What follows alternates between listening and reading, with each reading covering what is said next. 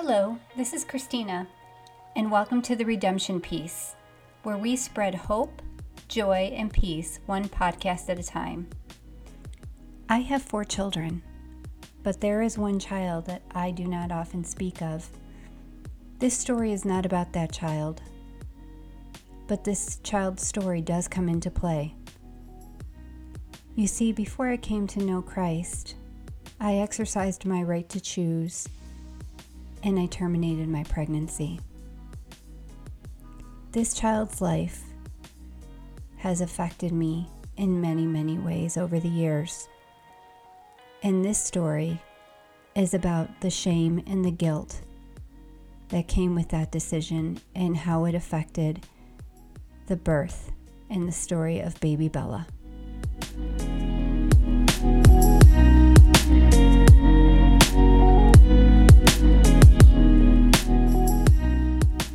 September 9th, 2010, 3:30 in the morning, I gave birth to a 6-pound, 5-ounce baby girl, Isabella Hope. She was perfect. The pregnancy was not. The pregnancy was painful. It was the worst because I could not produce anything, but I was constantly nauseous. This pregnancy wasn't planned.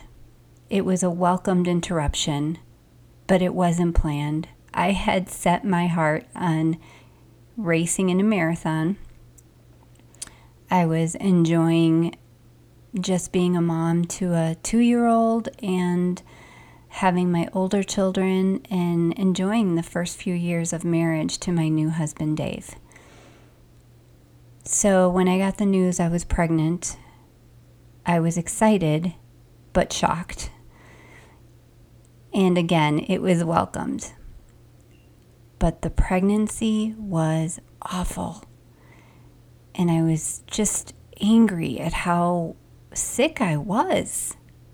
And I was high risk because I was over 35 years old, which is always fun. So I went into labor 3 weeks early with this child, and everything seemingly was fine. I was still so sick at the hospital that I finally ended up throwing up while giving birth to her. So the next morning, they took her to bathe her and get her ready. And it was actually that morning because she was born at 3:30, and it was later on. They took her away to go bathe her. And my son, my oldest son, he was 18 at the time, came to the hospital because he wanted to meet his baby sister.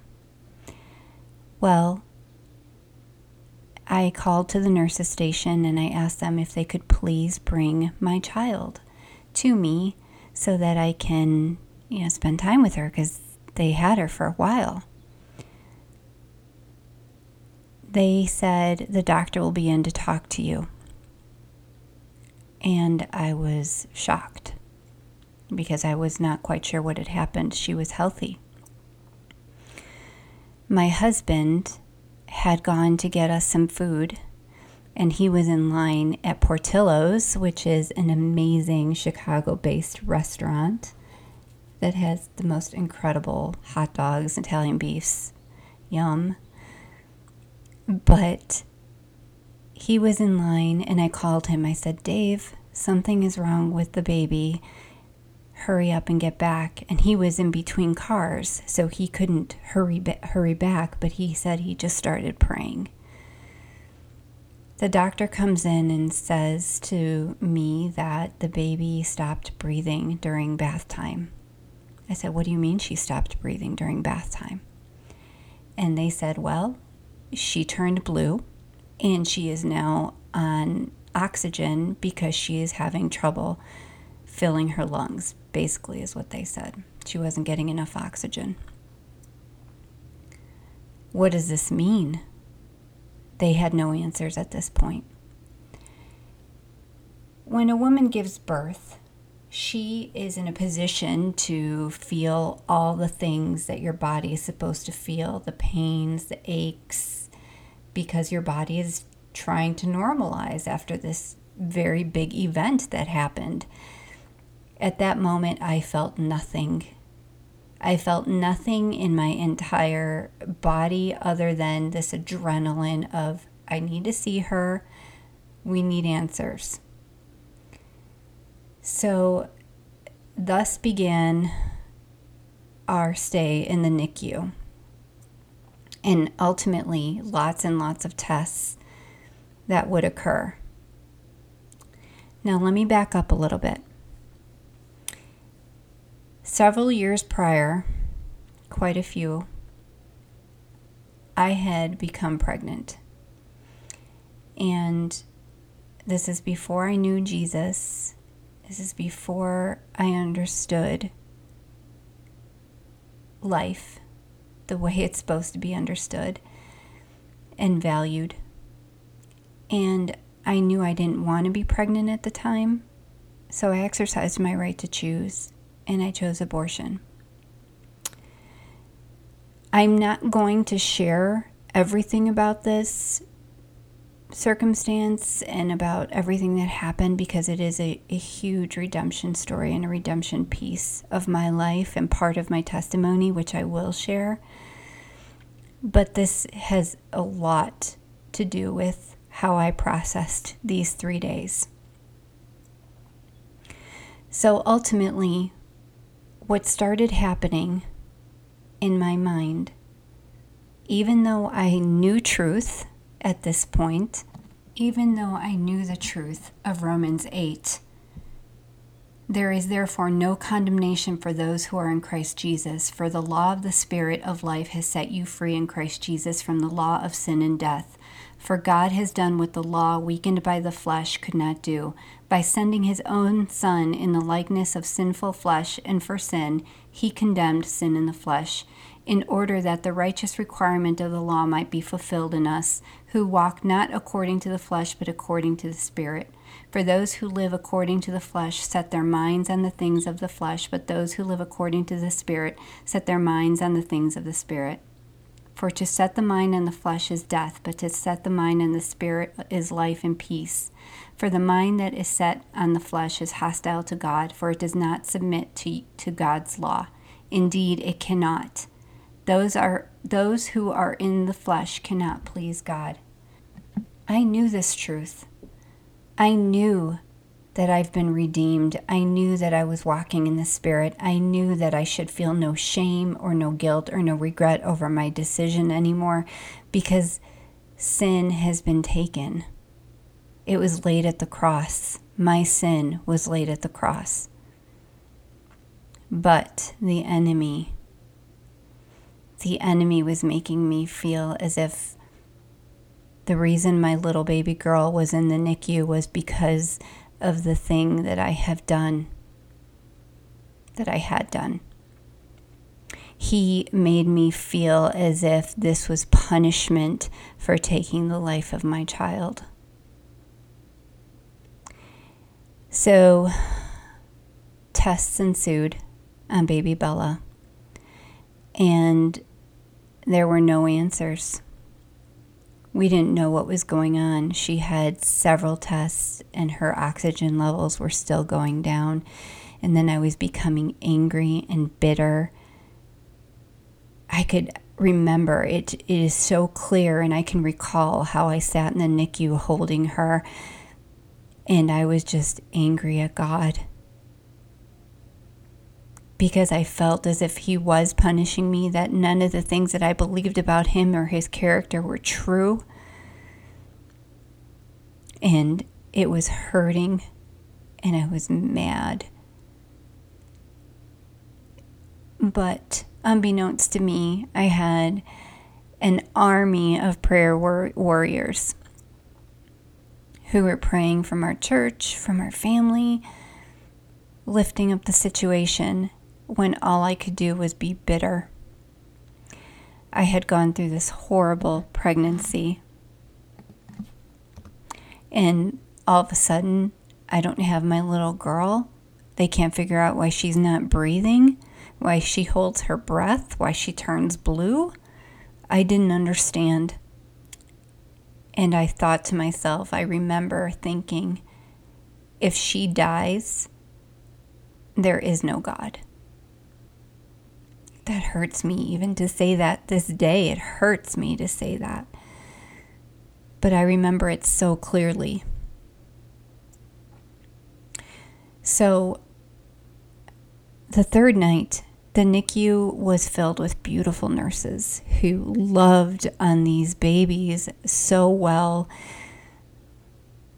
who were just sent to care for these children and their families. And they would sit with them in the middle of the night and hold them.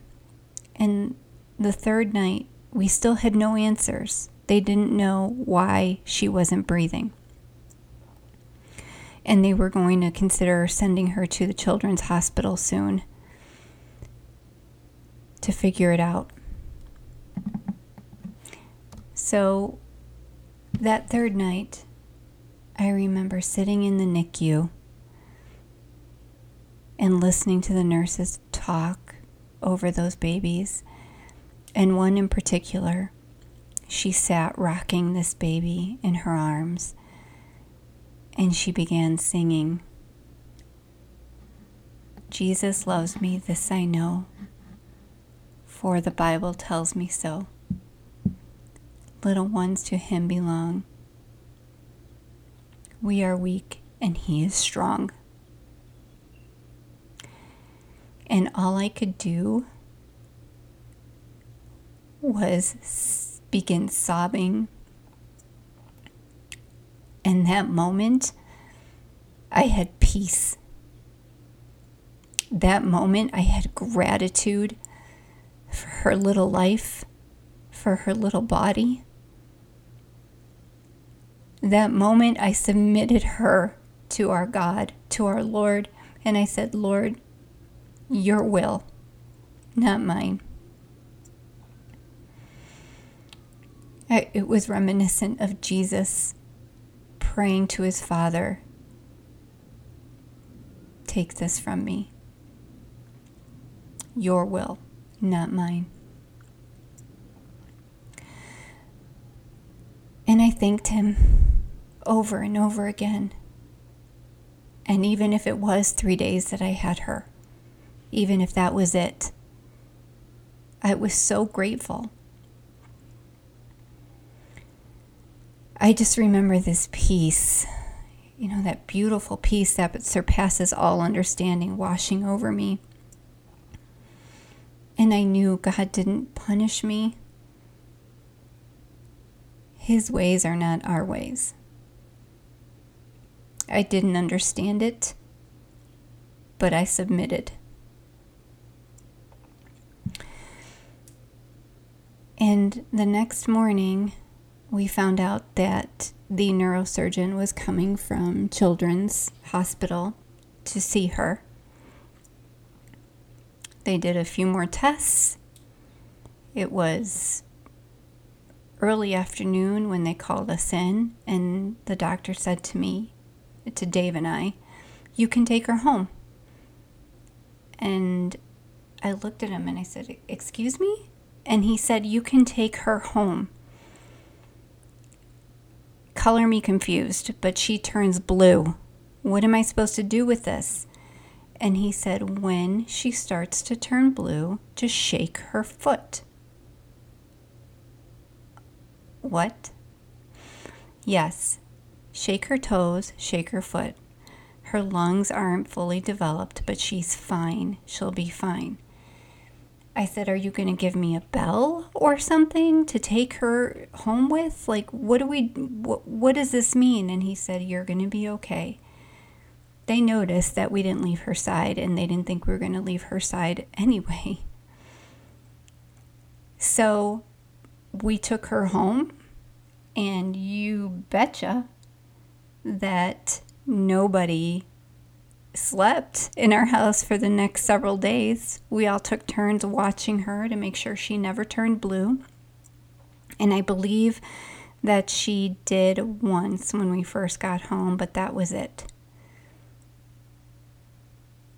And then now she has lots of words, so there is nothing remotely left over from that incident. She loves to hear the stories. She loves to hear how she fought through that. But again, no real medical answers as to why she was holding her breath. I look back and I know what the enemy was trying to do. He was trying to use shame and guilt to turn me away from God, to turn my back on God. But that didn't work. And I not only used the story of my child, but other stories in my life and those closest to me to draw people closer to the Lord. This is why I feel confident that the Spirit was pressing upon me to share this story with you, because I know that we are all struggling in one way. Sometimes we struggle with doubt, sometimes we struggle with fear, sometimes we struggle with our faith.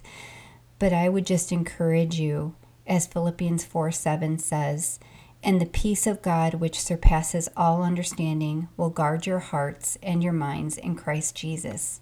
Lean in, press on, and commit that to memory, because He has peace for you in all circumstances.